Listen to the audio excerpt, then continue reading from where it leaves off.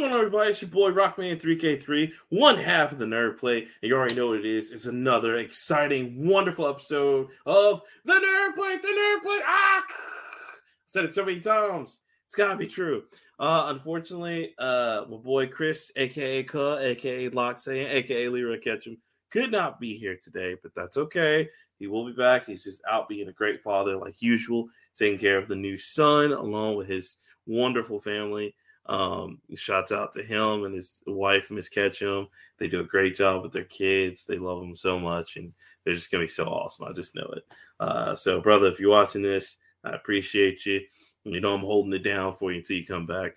But we do have some other special guests here today that I want you to welcome.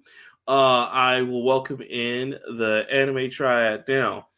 The Anime Triad is a great podcast that talks about anime. They go very in-depth, very NPR-ish about anime, but they like to be secretive, and so they like to keep their identity hidden. So you will not see them, but you will hear them. And I just wanted to say again, thank you to Big Mike for inviting me on. It's really great, and you'll see we did a collaboration of Jason David Frank's a kind of tribute to him, so you'll see that later on in the show. But right now, we're going to get into some game news, get into some game stuff. Before I jump into that, I hope everyone's having a great day. I hope everyone had a great Thanksgiving. I know we haven't seen each other like face to face like this in a while. I've been doing a lot of interviews, so that was kind of cool. I really appreciate everyone just getting on and supporting the interview series. And thank you to everyone that was on, Yuki Christie, Rain Coleman of Carefree Black Nerd, Cole Jackson, Henry Clifford Brown. Thank you so much, bro. The Pretentious Nerds. Just thank you for being on the show and giving us great interviews, great debates. And we appreciate you guys. We want to keep guests coming, you know what I'm saying? Everybody just came in. They felt like home. They made it great. They were great substitutes for Leroy. I mean, nothing. Nope. Train.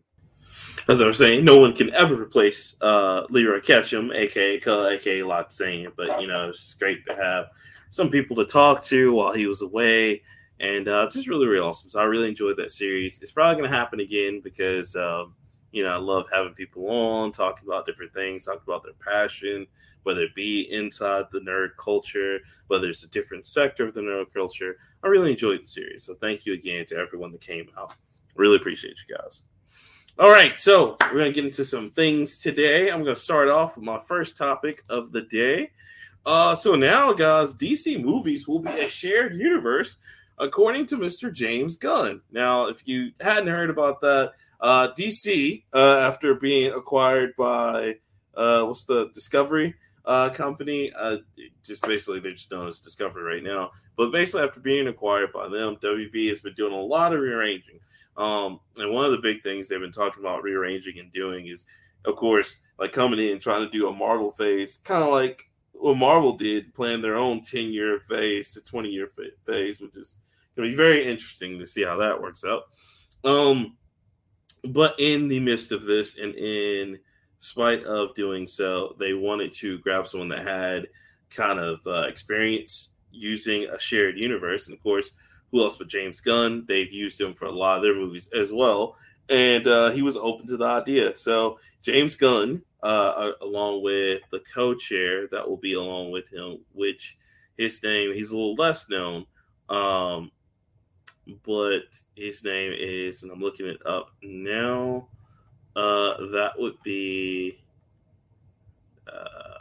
shoot. I had his name before, couldn't remember it. I'm trying to look it up now.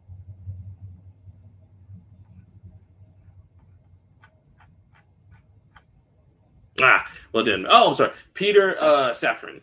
So him and Peter Safran are now CEO of the DCEU.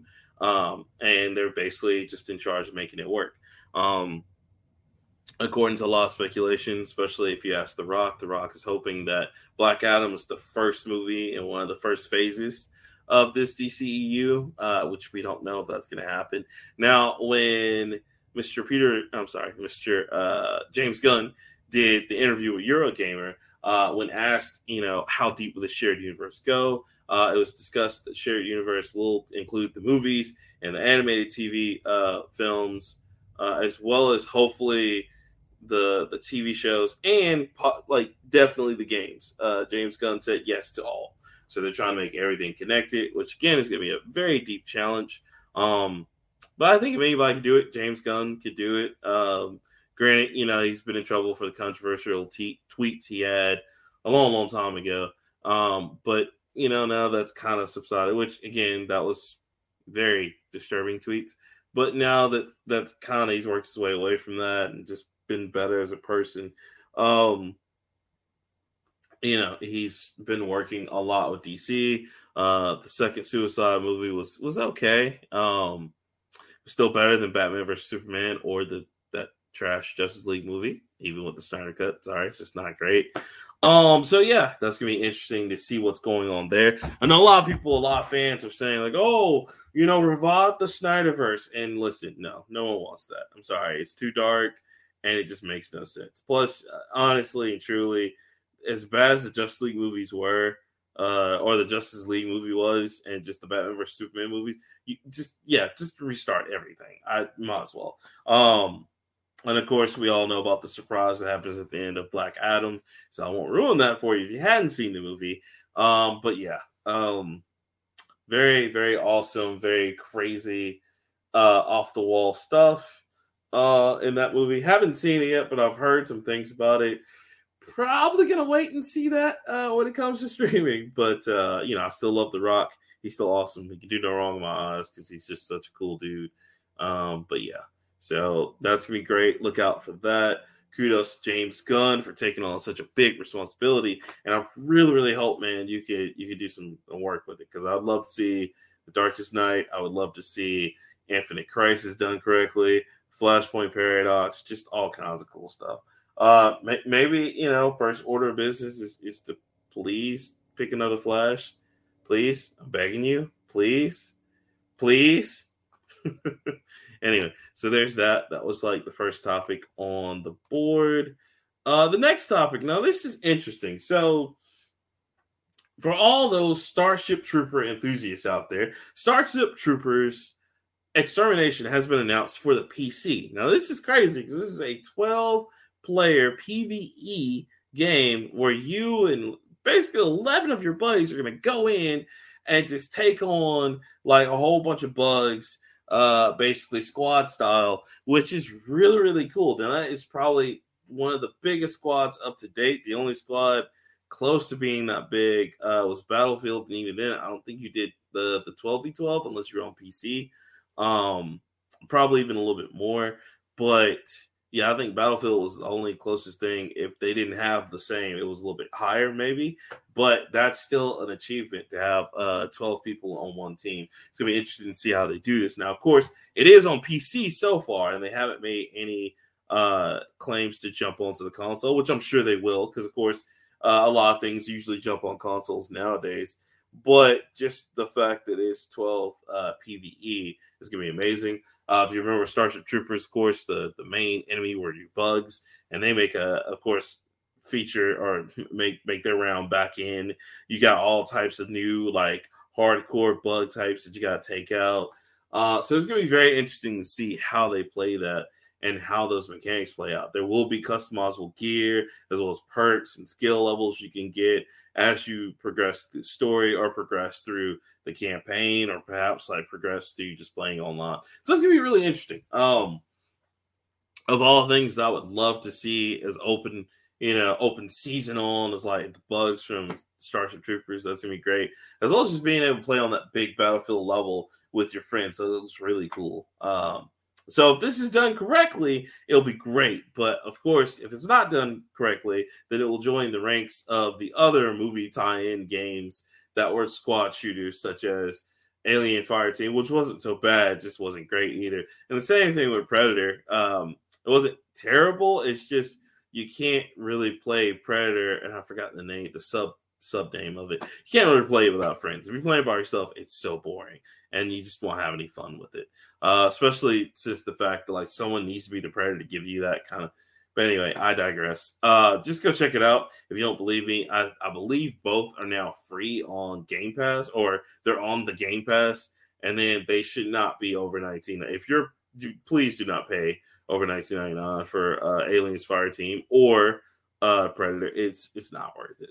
Again, but again, this will be interesting. I can't wait to see how the 12 PVE is going to react. What kind of enemies they're going to bring in? What kind of guns you're going to have? It's just going to be really, really cool. Hopefully, they have a lot of shots out to the movie and kind of a lot of throwbacks to the, what I think there were 3-4 movies. Well, I'm not sure, but hopefully they'll have a lot of kind of like callbacks to those, because I think the moviegoers deserve that and the movie fans deserve that, because there's so many fans of Starship Troopers and they've been waiting on the game for forever, like forever. So this would be really cool. Check that out. Supposed to come in 2023. There's no firm release date yet. It was just announced today. So that's really awesome. Cannot wait for that. I'm thoroughly excited. I definitely want to play that. I hope it's good. But, fingers crossed on that one. Fingers crossed. So that's one of mine. That's the second one down. The third one. Okay, so I know everyone's asking, Rockman, like, how come you guys hadn't said anything about God of War Ragnarok or Pokemon Scarlet and Violet? Well, let me tell you, we are playing them both. Trust me, they're both phenomenal games in their own rights. So God of War Ragnarok is pretty much gearing up to be a lot of people's game of the year, of course. Me and Chris have talked about that. He's been playing a little bit. I don't know if he's finished it yet. I haven't got a chance to play it just because I want to play the first one first, finish it completely, and then play the second one, because I didn't get a chance to play the first one a while back because I had so many other games to play. So I'm kind of going back and playing through that eventually when I get some time. So I already know that's amazing, and everybody keeps talking about it. Pokemon Scarlet and Violet is really, really good. Now, I will say this as a disclaimer, real quick. They are having a lot of problems with the online raids, as well as having problems with the game, period. They got bugs coming out to fix it. But despite that, that's the only thing that kind of keeps it down right now in terms of like whether the game is awesome or not. It is still a great game, though. And me playing it personally, I'm only like a couple hours in, but I can honestly say this is probably the best Pokemon they put out so far, because they have taken so many great things from all the Pokemon games and kind of put them into this. Like, for example, Nintendo's learned that, okay, we wanted more customization. So now you have more customization in terms of hairstyle, how you customize the character. It's still not like a lot, but it's way more than what they've had before, which I'm very impressed on. Very proud of them for that. Also, too, the whole game is now 4-player co-op. They were not lying when they said that. You and your buddies can literally have your own Pokemon adventure from beginning to end. As soon as you get to the Pokemon station, there's a little link station you can go to, and then boom, somebody jumps in your game, or boom, you can jump in someone else's game. The other cool thing about it is that the open world feel to it is beautiful. They took a lot of cues on this one from Pokemon Arceus. I mean, a lot, guys. You have the angry Pokemon zone, just like Pokemon Arceus. You have a lot of side quests you can do right off the bat. Like, they're not even like trying to get you to go on like the little badge thing or hold your hand and make you go through that trail. No, there's just a shit ton of things you can do nowadays in the Pokemon Scarlet and Violet. I thought that was really cool. The story is a little bit more get up and go. It's not just, okay, cool, let's go through the motions. Let's do it. No, it's got more of a flair to it this time, and it feels a little bit more personal, because you're not just going through the motions. Like, you actually have things you're invested in. So I was really happy to play that. I got to play more of it. I haven't had a chance to play a lot of it. Like I said, I'm probably maybe 6 or 7 hours deep, but I loved it. It's very funny because when I got the game, it was very close to my birthday. And so the next day that I played it, because I got it on the 18th. And then the next day that I played more of it on the 19th, they still do the birthday thing to where, like, if you're sitting there, it's like, oh, happy birthday, and little cake and things come down. It's really cool. Like, they don't give you anything, but like they make you feel like, oh man, your birthday is important. So shout out to Nintendo for that little small part, because I thought that was really cool. Pokemon are back in this one, and it's crazy. You know what I'm saying? I will say, oh my god, didn't realize there's that many Pokemon. It is ridiculous. So that's kind of like, good luck trying to collect them all. Now, the other downside too is that Pokemon Home is not available for Scarlet and Violet yet. So you won't be able to take your stuff over from the Pokemon Home Bank and put it in Scarlet and Violet just yet. Um, Give them some time. They're probably trying to wait a few months, and again, I get it. It is kind of troublesome. It's something they probably should have put in the beginning, but they've had a few things go wrong, and I think they're trying to wait, make sure they iron out the kinks. But just really great. You got customization, you got clothes you can buy, just all kinds of great stuff, just like you could in the other ones, but they just improved it. So kudos to them for all the improvements. I love it. Now it's just like Pokemon Arceus though. Like you can do stuff on the field. Like so in Pokemon Arceus, the Pokemon can attack you. Now they don't do that in this one because it is the new traditional Pokemon game. This is, they're more like, oh, okay, cool, we're gonna do this the official way.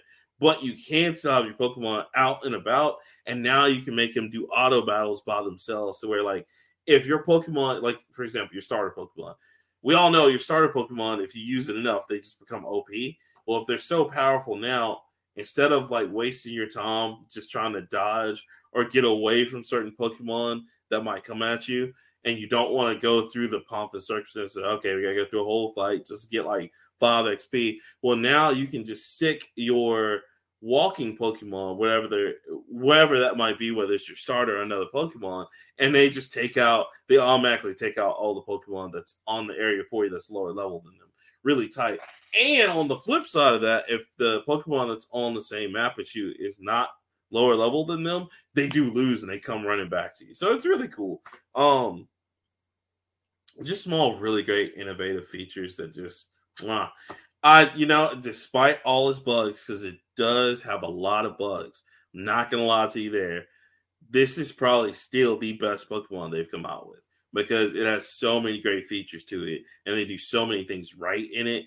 It's ridiculous. Now, granted, the bugs are still a big issue, and I know, like, I personally haven't encountered any yet. The only bug I probably encountered was I wanted to register my software so I can get my little Nintendo points, but they wouldn't do it first day. So it took like a day or two for that to go through. That's the only error I've encountered. But as far as like the Pokemon looking weird or doing anything like that, I haven't seen any of that yet. The only thing I have seen though is that it is like you've had some like reviewers talk about how it's just basically a moving picture or moving slideshow. I have seen some of that. Now, if you're wondering what I mean by that, is basically while your character is running around, Nintendo only rendered like all the characters and Pokemon in the vicinity of you, but like everything you see in the background is like this moving picture. So I get it again back to their why they do that. I get their logic behind that because that saves RAM and it saves processing speed. But at the same time, it does look really bad sometimes because you'll just see this choppy bird flying or this Pokemon doing like this and they look like they're 2D. So I get it. That's a valid complaint.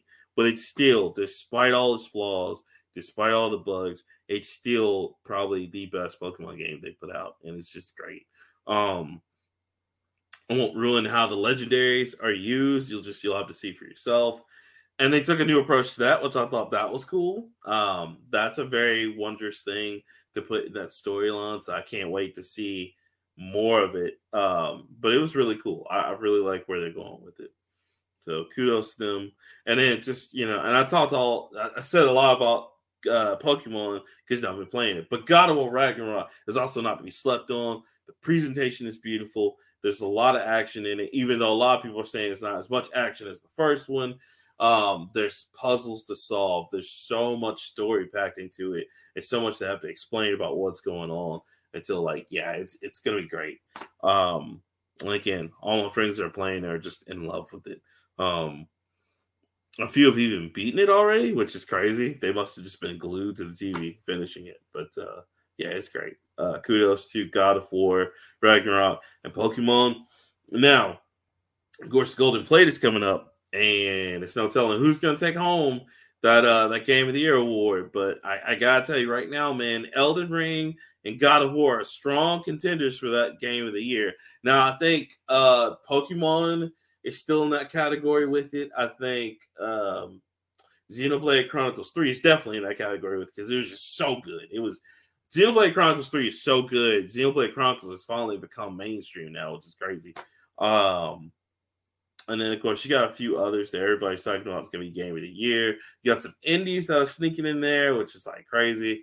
And, of course, I think in a few days, like 10 days or so, I think the official video game awards are going to be on, which you know how that is. It's a popularity contest. But hang out with your boys. We're going to do the golden plate. You know how we do it, baby. It's going to be great. So I can't wait to see you guys there. Who knows who all's going to be there? Who knows what we're going to do? It's going to be great. But yeah, just the way God of War is shaping up. God of War, especially Pokemon, I think it has too many bugs to be Game of the Year. But I can say this is still the best Pokemon they put out. But God of War, just basically just off the fact that the story alone and just the presentation, it's definitely gunning like it's going to be Game of the Year. But, you know, it's a strong contender because Elden Ring, like, just it had streamers, everybody coming together. A lot of people who've never played Soul games before jumped in. So that's also a very strong contender. And I'll also see Elden Ring taking it because that's my vote for this year. Probably gonna be Elden Ring because Elden Ring was just so good, just bar none. There was no need for advertisement, anything. It was just so good. It just took, you know, the cake. So I gotta say, man, like that's it. That's the one for me. Anyway, if I had to put the votes on. But anyway, we're gonna digress. I digress. We're gonna move on to my next point. Now, this next one, I want to share a game that's very near and dear to my heart. And you know, you guys may not know because you know I'm from the old school. You know what it is, but I gotta do it, y'all. Gungrave Gore is back out, baby. Gungrave! Woo! Now, for those of you wondering, Rockman, what is Gungrave? Only the greatest action shooter game that ever came out on PS2. One of the greatest, I'll say that. I know everyone's like, oh, you say that about everything. But no, this one was a lot of fun. Matter of fact, it's crazy. Gungrave was such a good game. They actually made an anime off this. And it, you know, of course, self-titled Gungrave. And they fleshed out the story a little bit. But originally, Gungrave was only about 5 hours of gameplay. And it was action-packed for that time. You're talking about phenomenal. Now, this is when Sega and Red Entertainment got together and did this game. Very great. Gungrave was created by Yoshiguro Naito. I think I'm saying that right. I hope I am. I apologize if I'm not. But the same guy who did Trigun also did Gungrave. He did the story and the artwork for it. Really, really awesome. And of course, here's Gungrave Overdose, which was like the game sequel to the anime. It's very weird, but still a very, very awesome just tour de force in gaming. So I say all that to talk about. Hold on. To talk about Gungrave Gore and why it's so awesome. Now, Gungrave Gore is amazing. I love it. And it's amazing because it's a new Gungrave in the series. We never thought we'd get another one, but we did. So I'm going to say this. That was me with the rosy glasses on. Now, if you've never played a Gungrave before, the graphics are a little dated. So are the controls. And you might be like, why do y'all like this? But it's very tight. So the story, of course, is set with Beyond the Grave, a.k.a. Brandon Heat, a.k.a. Gungrave. He is once again set out to take out another evil mafia / Yakuza operation with him and his boss, and I forgot her name, but she shows up along with a few other heroes that's coming to help, and it's just amazing. Like I said, the controls are a little dated because it is a little tanky on the controls, but just really great. It's great as me as a fan of Gungrave. It's great to see Brandon Heat, a.k.a. Beyond the Grave, back out doing his Japanese Terminator thing where he's just sitting there shooting with the coffin, swinging with it. all kinds of great stuff. But what made this game so cool is that it basically was like playing a Japanese animation, just right there in your house. And not only that, like the story was just so good. Like the story was so good. Again, they made a whole anime series off of just 5 hours of like actual gameplay, of actual game and game footage. It's crazy. Beautiful stuff. If you have not seen the anime, please go watch the anime of Gungrave. And if you have not played the games, I want to say, I know both of these are on PS2. I want to say Gungrave is also on Xbox, I think. Don't quote me on that. It may just been PS2 exclusives, but I know Overdose was a PS2 exclusive by Red Entertainment and Mastiff, because Mastiff kind of flipped the bill after Sega stopped footing the bill on the original Gungrave. So, guys, so awesome. Go play it. I love Gungrave. You will love Gungrave. If you are a fan of Gungrave, you will love Gungrave Gore. If you're not a fan and you don't know what it is and you just want something that's action and it kind of shaped like an anime, that's the game for you. Now, you got to be patient with the little data controls because it's basically to just appease us. So once you get the controls down, like it's a lot of fun. But just imagine old school Devil May Cry, but like just gun oriented and just really, really cool. Very great gameplay to me anyway, but the tank controls are a little meh. But the action is cool. The story is great. I loved it. But again, if you're not a Gungrave fan, it's hit or miss because one of my buddies did play it and he's just like, yo, Rockman 3K3, I uninstalled that shit as soon as I played it. And I was like, why? It's so good. And he's like, dude, the controls are tanky as hell. And these graphics are dated, and yeah, like what's going on? So I get it. It's not for everybody, but it is greatness to all the fans. I love it. It's one of my favorite series of all time. Like I said, I have both of them, and I now have Gungrave Gore, which I'm gonna buy again on my PS5. I can't wait. So it's awesome. I can't wait to play through it when I get a chance. So many games, so little time. So that's crazy. All right, let me go to my next one. But yeah, go check out Gungrave Gore. Go check it out. Really, really great. Especially if you're a fan of the anime series or the games. Just go play it. It's really great. Or if you've seen both like me, great stuff. All right, and then like I'm down to almost my last. This is my next to last one. Okay, guys.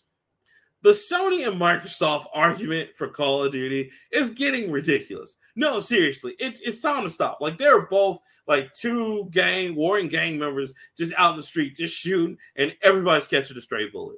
So in the latest saga of the Activision Blizzard acquisition by Microsoft and Sony being haters on it, now both sides are saying some really outlandish things. Like, for example, Sony is like, no, Microsoft wants us to be like Nintendo. They want us to be the docile competitor, which is bullshit, first off. Nintendo is making money out here, and they're surpassing both companies right now because the Switch is selling like gang fire. Say what you will, say what you want about Nintendo, but trust me, when they drop a Pokemon, a Mario, Legend of Zelda, now a Fire Emblem, pretty soon it's about to be Shin Megami Tensei, and like fucking, what was the game I was just talking about? Xenoblade Chronicles. Like, it's a system seller / bangers. They got bangers. They have consistent hits. Stop talking about Nintendo. Put some respect on their name. But anyway, they're saying all kinds of crazy stuff. So that's what Sony said. And then on the other crazy side that Microsoft said, which again, Microsoft is still just kind of like okay, we're kind of like, they're being bullied on this one, in my opinion. Again, I don't feel sorry for either company because either one would do the same thing if the shoe was on the other foot. But I just hate how Sony's kind of being a hater. But Microsoft also came out and said in the comment, well, Call of Duty is not that great of a game anyway. I mean, it's we're really doing it a favor, and it's not really selling that well. Nobody really needs it. Okay.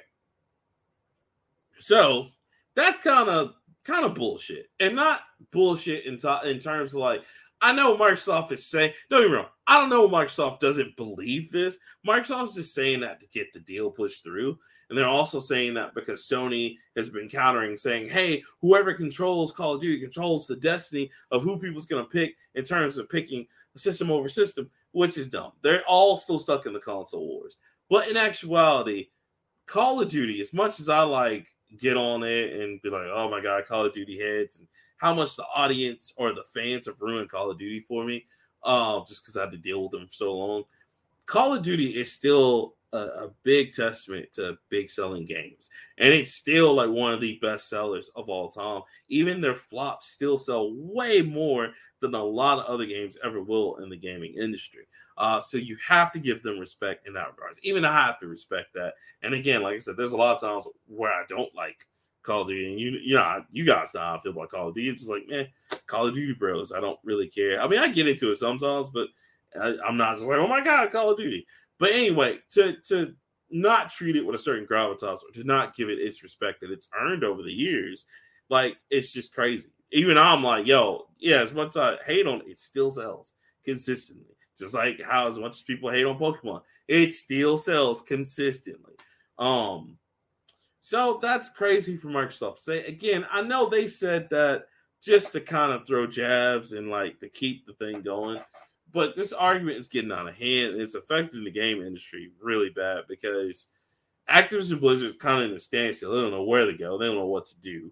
And then on top of that, Sony's not going to do anything for real. Like, that's why you didn't see any conferences or anything, because they don't want to like help the case of like, oh, see, they don't need Call of Duty, and then everybody just gives it to Microsoft anyway. Honestly and truly, if you really want to know, I think at the end of the day, just have Microsoft sign some kind of 10-year lease where like it's okay, cool. We have it for 10 years, but we promise to not put it on, or not make it exclusive. Make sure it's out on every system. The only thing we're guaranteed is that we're guaranteed to have it on Game Pass day one. Just do that, because honestly, that's what's going to happen anyway. Because here's the problem: if they don't settle in and let this deal happen, and then here's the problem: if they go in and check the deal and they don't want it to happen. Number one, Activision. They want Microsoft to get them because they're going to go bankrupt without. They're going to fail if they don't have Microsoft there. A lot of people are going to continue the lawsuits with Activision Blizzard. A lot of the investors are going to go back and forth with each other, and a lot of investors are also going to pull out because, with Kotick being the CEO, it's rubbing a lot of investors the wrong way, and at the same time, some investors don't care. But if they don't make this deal go through, one thing that I'm afraid of it happening, and it's a possibility, very real possibility, is that Activision Blizzard may become one of those companies that's quote-unquote too big to fail, which means that it's going to get some kind of bailout because it's proven to have Call of Duty and it's this important. And that's kind of unfair because they put themselves in that bullshit position with all the wrongdoing they did and all the stupid moves they've done, especially from screwing over Destiny and Bungie with like the different transactions and trying to make people pay for everything. The Rock Band and Guitar Hero incidents to where they, again, try to make people pay for everything. And then the sexual harassment and the allegations, that's their fault. They should totally own up to that. They should pay out everything. If they go bankrupt, they go bankrupt. Now, granted, I know some of you are like, but Rockman 3K3, like, that's going to be the end of Call of Duty. No, I promise you it won't, because that's the next thing that'll happen is that if Activision does go bankrupt, they're just going to have a big yard sale out the back, which means Call of Duty is going to go to the highest bidder, which is probably going to be Microsoft. If Microsoft's not really concerned, because they're big, and that's the other thing that's crazy, guys. Their big concern is not even Call of Duty. They don't even care about it. They want the king. They want the king development company that comes underneath Activision Blizzard so they can get into mobile gaming and start getting that money that's all in what is it? Not Bejeweled, because I think it's EA, but all the little like Candy Crush shit. That's all they want. And King is under Activision Blizzard. Just like Diablo, which they made stupid money on that, even though that whole Diablo Immortal was a sham. It was just a pay to win. But they want that to enter that mobile market to get some of that mobile capital. So that's their whole thing. They don't even really care about the Call of Duty series. That's just a byproduct. But that was the way for Sony to stop them, because Sony was so worried that they would put Call of Duty on Game Pass, ergo making Xbox Series X just the best thing to go with if you wanted to play Call of Duty. I mean, granted, honestly and truly, I don't think Phil Spencer wants to do that. Phil Spencer probably wants to have it on all the gaming consoles because, I mean, look at Minecraft and look at a few other things. But at the same time, also, to the flip side of that, he did take Bethesda and said, okay, cool. Ghostwire was, promised to PS5 after that. Okay, Starfield and the new Elder Scrolls are exclusive to Xbox only. So I understand the worry there. Is that something that we need to be worried about? Not really, again, because Call of Duty is so big. To me, Call of Duty is a lot like Destiny. They make more money having it on all systems rather than just having it on one system. Because you have it on one system, that's like 1/8 of the money that it could make. You'd be shooting yourself in the foot, basically. Because, I mean, on top of that, even Call of Duty Warzone, the money they make from that, and the Call of Duty Mobile, the money they make from that, it's just no way they're going to say, okay, exclusive to, like, the Microsoft consoles. It just wouldn't behoove them to do that. The only thing that would behoove them to do is just to sell a little bit more Game Pass. But honestly, that's not enough to keep those people because those people are one-track mind. That's some people only buy Call of Duty when they play video games. So that's a once-a-year purchase. So why do that when you can have it, almost year-round, all the systems, you collect some money? Because it's the same thing Sony's doing with Bungie and Destiny 2. It's free to play now, and Destiny 2 makes a lot more money free to play than it ever did when it was on the consoles and doing the whole thing. But basically, I really want this to come to some kind of conclusion. I want Sony to stop kind of using these devious tactics. And I'm not saying like they have to be noble. It's business. It is what it is. There's no ethics in business, honestly. As much as they say business ethics, that's a lie. That's a whole just okay, cool. It just needs to end though because it's taking way too many prisoners, and it's not going to end well. And I mean, at the end of the day, that's what's going to happen anyway. Is that it's going to go on Game Pass? Let it. I mean, Game Pass has some great games, but even the Xbox is still in a drought. PlayStation 5 is okay. They have God of War right now. They're putting out 1 or 2 games every now and then, but really both systems are in a drought, so they need something to stimulate the audience, stimulate the flow. And I mean, we can't wait, soon enough for like Starfield to come out, which that's gonna be the next big hit. So, it is what it is. Just go ahead and let it happen. That's what I say.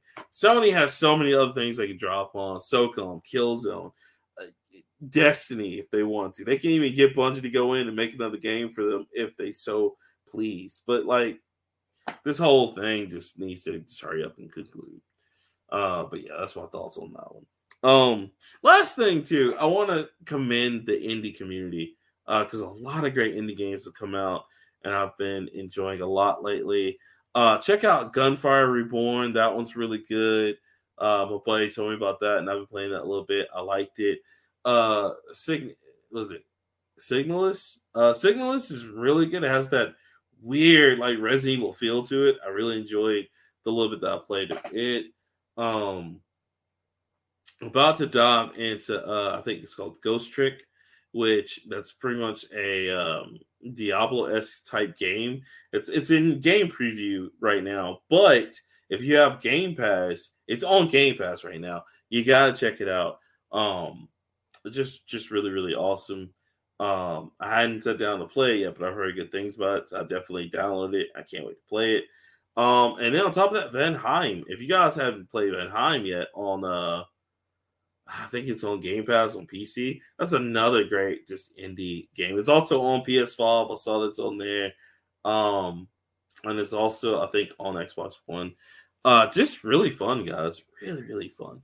So check out all those great indie games. They got more coming out. Cult of Lamb is doing really well, which I knew, like, because it's from my guys over at was it Revolver?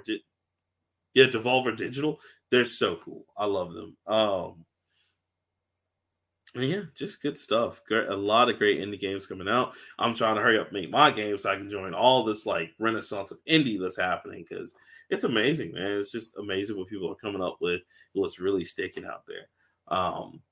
So yeah, check out some good indie games if you are so inclined. But a lot of good ones have come out, and I think you guys will enjoy it.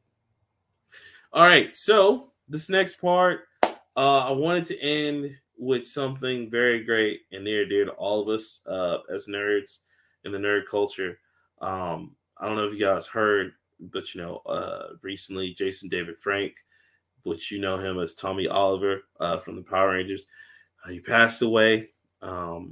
Very tragic stuff, very tragic death. He was a wonderful person. There'll never be another Power Ranger like him. He is the best Power Ranger, hands down. I mean, even the other Power Rangers say that. But he was just a wonderful person, and he just did so much for so many people.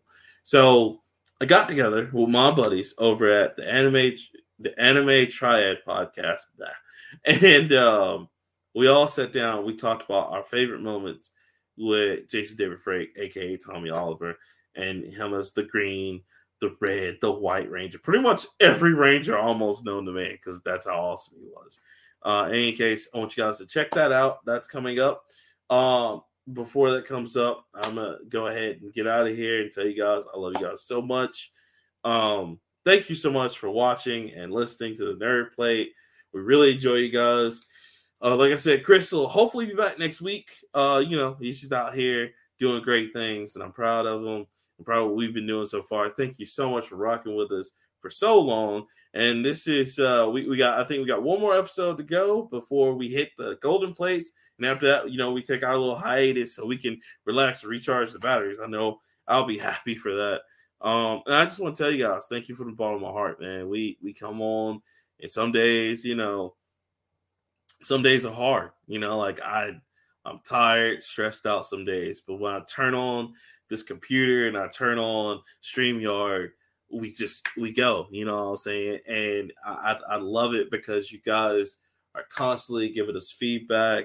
You're commenting, you're talking to us, and I really appreciate it, especially how we're blowing up on TikTok, how we're blowing up in the comments sometimes. Just thank you so much. I just, again, want to really thank all our listeners and viewers. And we really appreciate you guys. And we're just going to keep coming up with new stuff. We got a lot of new things in the works that we're working on. And again, just, thank you, because this is the favorite part of my day. You know what I'm saying? And it's a lot of days where I don't feel like getting out of bed. I don't I put on a strong face, but there's days where I'm just tremendously sad. But when I come in here in the studio and I work with Chris, a.k.a. Bucket Hat Shouty, a.k.a. Lock Saying, a.k.a. Leroy Ketchum, a.k.a. Leroy the Sage, it's a wonderful thing because I have so much fun doing it. And I love doing it for you guys. We don't get paid for this.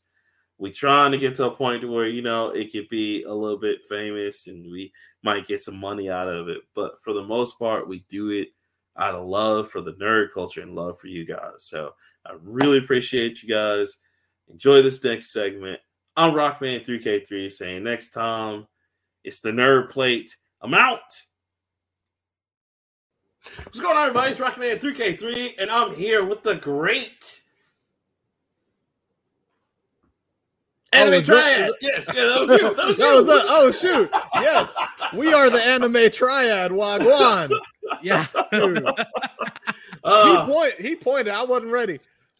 Yeah, no. But no, it's great, man. We finally linked up. We're gonna talk about some things today. It's gonna be great. I can't wait for everybody to just get into it. It's gonna be great. If you guys want to just go around, introduce yourselves so the fans know who you are.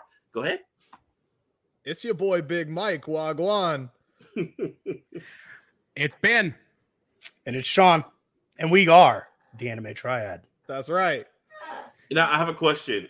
Before we start, do you guys form together like Voltron, or is it more like you kind of morph and then come together? More like the Triforce. Ooh. It's like a teamwork sort of thing. Like we got power, wisdom, and knowledge, and we kind of trade off on who is what sometimes. We're not always the same one. But It's Trey of Triforia. It's nice. Like Gold Zeo Ranger, different personality. Okay. Yeah. Okay. Yeah. So there you go. Right. Great. That's awesome. Okay. Well, let's get into it. You guys are in for a treat. Stay tuned.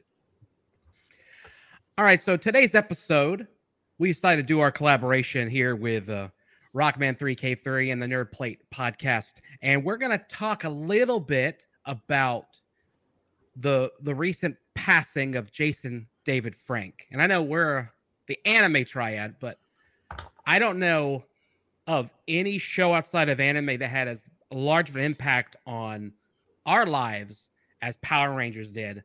Not to mention the character Tommy Oliver, who was played by the now late Jason David Frank. So Rockman is going to start us off with our little round table discussion. Oh man, thank you so much, Ben. Man, when you talk about Power Rangers or the Sentai series, if you're into where they started out in Japan,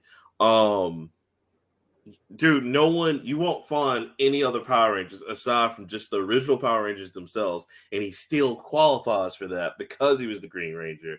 You will not find another Power Rangers more influential and awesome as Jason David Frank's characters, Tommy, who has been a long-standing Power Ranger throughout the entire span of the Power Ranger series, plural on that. And I mean, he was just so influential. Like, you had a guy who first started off as he was the Rita Repulsa Power Ranger. He wasn't real, and he was just evil. To he was the vanguard for the whole series.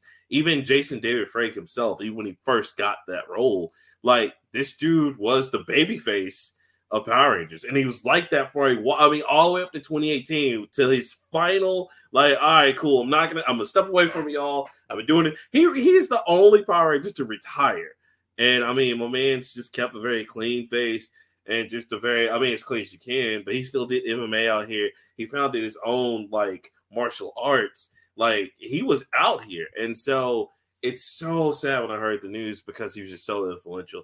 And I gotta speak on Leroy, aka Chris, aka Cuz, behalf because he's not here.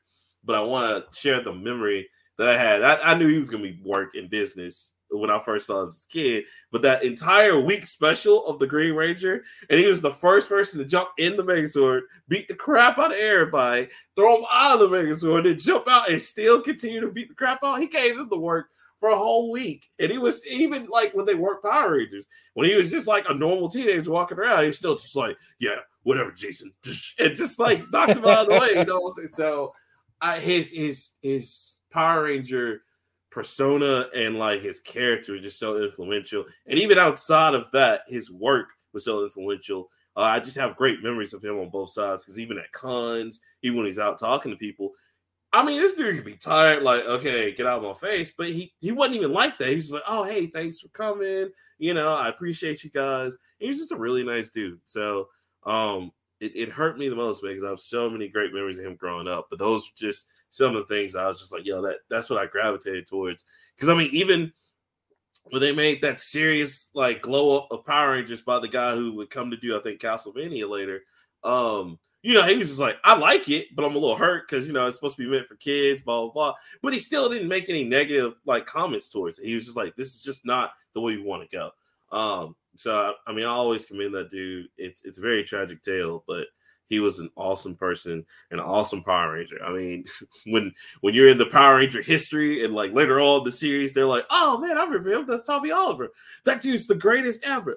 That just shows. And I mean, even in some of the Sentais, they reference him. And that's a big deal because most of the Sentais are predated way before the very first Power Ranger episode.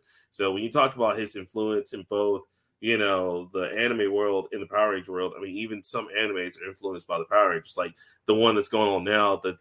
I forgot the name of it, but it's the one where the lead of the quote unquote Sentai is dating the villain. That's really cool. I love that show. I forgot the name of it. Forgive me. But even that is influenced by Power Rangers. So just again, man, thank you to Tommy Oliver, aka Jason David Frank, man, because he just did so much. Yeah, man. That's all I got. I'm sorry. No, you good, man. That's dope. Yeah. I'll go next. That's fine. Jason David Frank was the first hero for so many young kids. And I remember when Power Rangers first came on the air and we had the original 5, right? And Jason's the leader. the original Red Ranger. You know, that's Captain America in a sense, right? And the Green Ranger comes on the scene, and we see this just like, oh, it's the first time we saw an evil Ranger. And Jason David Frank, the way his acting is a lot better than people want to. It's not just Power Rangers. Like, his acting was pretty good because like he's this young kid who has to portray himself as a regular kid, but in fact he knows who the Power Rangers are, and they eventually find out it's him. And there's the whole thing with the Green Ranger.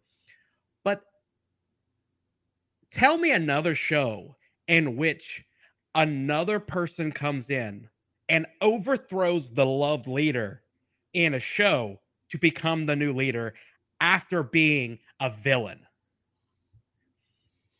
I can't think of one.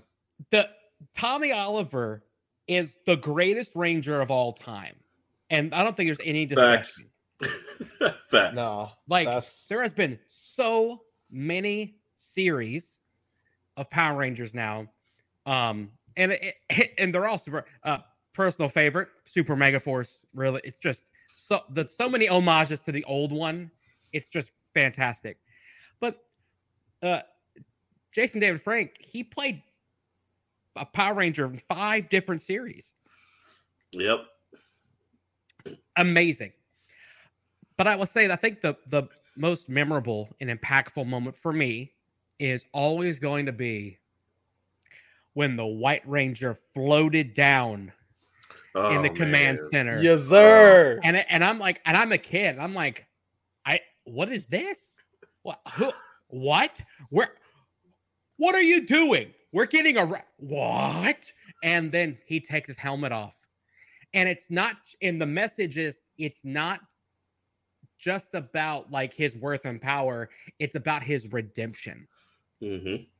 That redemption story is something that doesn't get done very often, which is another reason why Vegeta is my favorite character in Dragon Ball. Yeah, because of that redemption. Mm-hmm. And so Jason David Frank always has a special place in all of our hearts. And I think what's also crazy is some of us who didn't keep up with Power Rangers as it went on, when we heard the news, it started bringing back those feelings again of the nostalgia of Power Rangers and what it meant to us. And that's the true impact, is not I stayed with Power Rangers so long. It's that this guy was able to remind people of their childhood and what it meant to them. And it's sad. And I still can't believe, it's still hard to process sometimes. I'm not a big celebrities passing person, but this hit me hard. But anyway, he's the GOAT. He's the GOAT. And I will forever be thankful for the character Tommy Oliver and the time spent, if you could call it spent, with Jason David Frank here. So, Sean, why don't you go next? Yeah, so Dr. Tommy Oliver, because we have to remember, he is a doctor. He watched Dino Thunder. Yep. Oh, that's so right. Dr. Tommy Oliver, man. Power Rangers was the first show I ever remember watching. Ever. One of the first memories I ever remember was watching Power Rangers. And that 5-part episode, Green with Evil, man, insane. That was intense times. Say that again? That was some intense times. I remember that. Mm-hmm. Yeah. They made a DVD just of those 5 episodes. Yes. And it's got a special. To I have it right over there. Yep. Yeah. So good. The Zoo Ranger Sentai, Burai, who was the Green Ranger in Zoo Ranger, brother of Geki, who was the Red Ranger, He actually in the show dies. All right.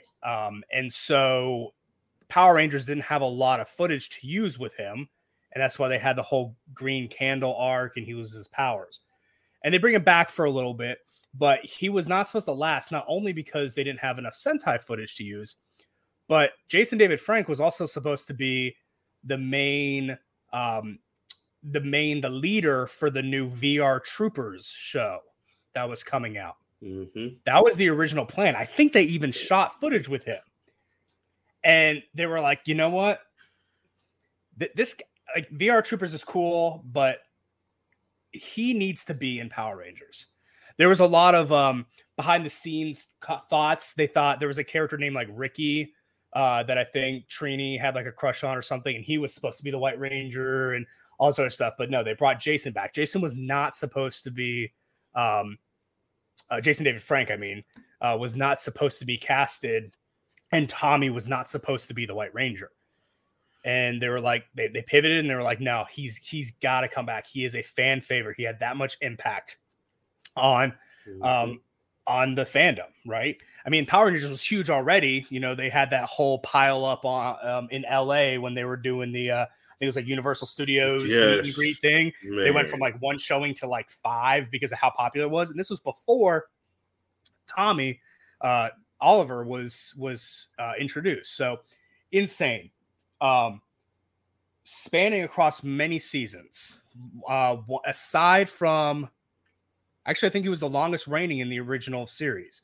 So got the first 3 seasons of Mighty Morphin, Zeo, a little bit of Turbo, comes back in the Forever Red 10-year anniversary, and they even acknowledge it. They even acknowledge it at the end. Cole says, man, he really is the greatest Ranger. And of course, everyone starts busting his chops. It's like, no, I'm the best Ranger. He was all kissing on Kimberly and all that stuff. But like they acknowledge that he's the best Ranger, right? Yeah. And even when he had other competition, Jason being the first. And Jason, Austin St. John, he's actually my personal favorite Ranger. But that's just me. But Tommy, man, it's ridiculous. Andros saved the world. You know, he was the one that stopped the whole, Alliance of Evil. But no, it's still Tommy. Then he comes back even later to reprise his role as the mentor, the Zordon, so to speak, for Dino Thunder. And Black Ranger, Brachio Power, really awesome. Comes back in the Super Mega Force team up, 20th anniversary Super Mega Force, right? He's leading the charge, leading all the other Rangers up to the new generation. Comes back again in the Ninja Steel 25-year anniversary and introduces the coolest thing ever, the Master Morpher. Yeah, and he's fighting this Black Ranger, like android type thing. And he's like, oh, you can't beat me. I have the Black Ranger power. You're not going to be as good as me. And he's like, well, you don't have the real Master Morpher. And he just like goes through every single iteration of his Power Ranger powers. And it's like, all right. I mean, you can't deny. Guy had a cameo on the 2017 Power Ranger movie, whatever your thoughts of that movie were. He was one of the few that had the a cameo in it. And one of the few Rangers that was brought out outside of Power Rangers. Like, how many other actors, how many other characters were used in other media that was not Power Rangers as a Power Ranger? For example, Bat in the Sun. They had those versus videos, right? I think it was like Ryu versus the White Ranger, and it's actually Jason David Frank playing. Mm-hmm. And then I think it was Ryu versus the Green Ranger, and then it was Scorpion versus the White Ranger. Mm-hmm. And it was actually Jason David Frank in those videos. And then now he was doing this whole thing, Legend of the White Dragon. You talked about he retired from being Tommy for the Power Rangers. Now he was doing this own thing. So, I mean, it's just, you don't get a bigger Ranger than him. And you can just tell a lot of times when somebody passes away, a celebrity, you get the not generic, but you get the standardized, it's really hurting, best wishes, rest in peace. But you can tell the people that were close to him, not necessarily family, but the other actors in the Power Ranger universe that were with him, some of their condolences and messages and videos that they uploaded were just on another level. It was just, it was like their own little memoriam to him, right? Their own celebration. Like Amy Jo Johnson posted a video, I think on, it was Twitter or Instagram, and she's just like bawling. Like she can't even make out two words without just completely breaking down. And obviously it's harsh and it hurts everybody, but you don't get that a lot. And this year, man, there's just so many people that have gone this year. I mean, it's crazy. This one definitely hurt for sure. Like I was watching, for anybody who Geekdom 101 is, I was watching one of his reviews, and he started one of his wrestling reviews with, I just got a phone call saying that Jason David Frank may have just passed away. Nothing confirmed though. This was at like 3:00 in the morning on Saturday. And this is right before I went to bed. And I was like, shit, like, is this real? There was nothing out there. And then Sunday at like noon, 1:00, that's when things are starting to come out. So it's intense, man. Like there's only one other person as a celebrity, and kind of what Ben was saying, like there's not one of those people that's like, oh my gosh, the celebrity passes. And like, you just really kind of break down for a minute. But the only other person that this really affected me was Paul Walker. I was a big Fast and Furious fan, and there was just something about his passing that it was just hit me in a different way. And I'll tell you, man, like I'm not the most emotional person in the world, but there was a couple times, man, especially watching some of these videos and stuff like that of people paying tribute. Like it definitely hit me in a couple places for sure. All I can say is, Jason David Frank, you were somebody that fans adored. It was obvious that you adored your fans as well. And we really wish you the best. We hope that you're resting easy with everything you were going through or could have been going through. I know his brother, passed away a couple years ago too, his real life brother, who also played his brother in Power Rangers Zeo. So it's sad. I mean, if anyone needs help or anything, like, you got to reach out, talk to somebody, especially with the pandemic and whatnot, where people felt isolated, like we got to reach out more. So for me, there's not much more to say about it. I mean, I think everyone feels the same way, but it was definitely a punch to the gut for sure. And I've been watching a ton of Power Rangers since, like, this week. Like, I've been watching nothing but clips of Power Rangers with him in it. It's kind of reignited some of my passion and whatnot. But I saw him at a couple Ranger stops in Atlanta and Orlando. Never got to meet him personally, but man, we're just our thoughts are with his family for sure. So, Mike. Yeah, man. I think there's something to be said for why he stuck around for as long as he did. It's more than just, you don't stick around that long just because you're a good actor or just because, like, oh, the writing for your character was really good. There has to be something about you as a person that makes directors want to keep casting you. Like, you have to be doing something special to say, we're going to bring you back. This person is doing something special. And the more you keep hearing about it, the more I've been seeing of how people really felt about this, the clearer that's become, that he really meant a lot to a lot of people, and that he was just a great dude. And he was really enthusiastic about what he did. Like, he was more than just somebody who did this. He was an advocate for it. Like, he really believed in Power Rangers. He was like, this show has a purpose, and I believe in that purpose, and I love it.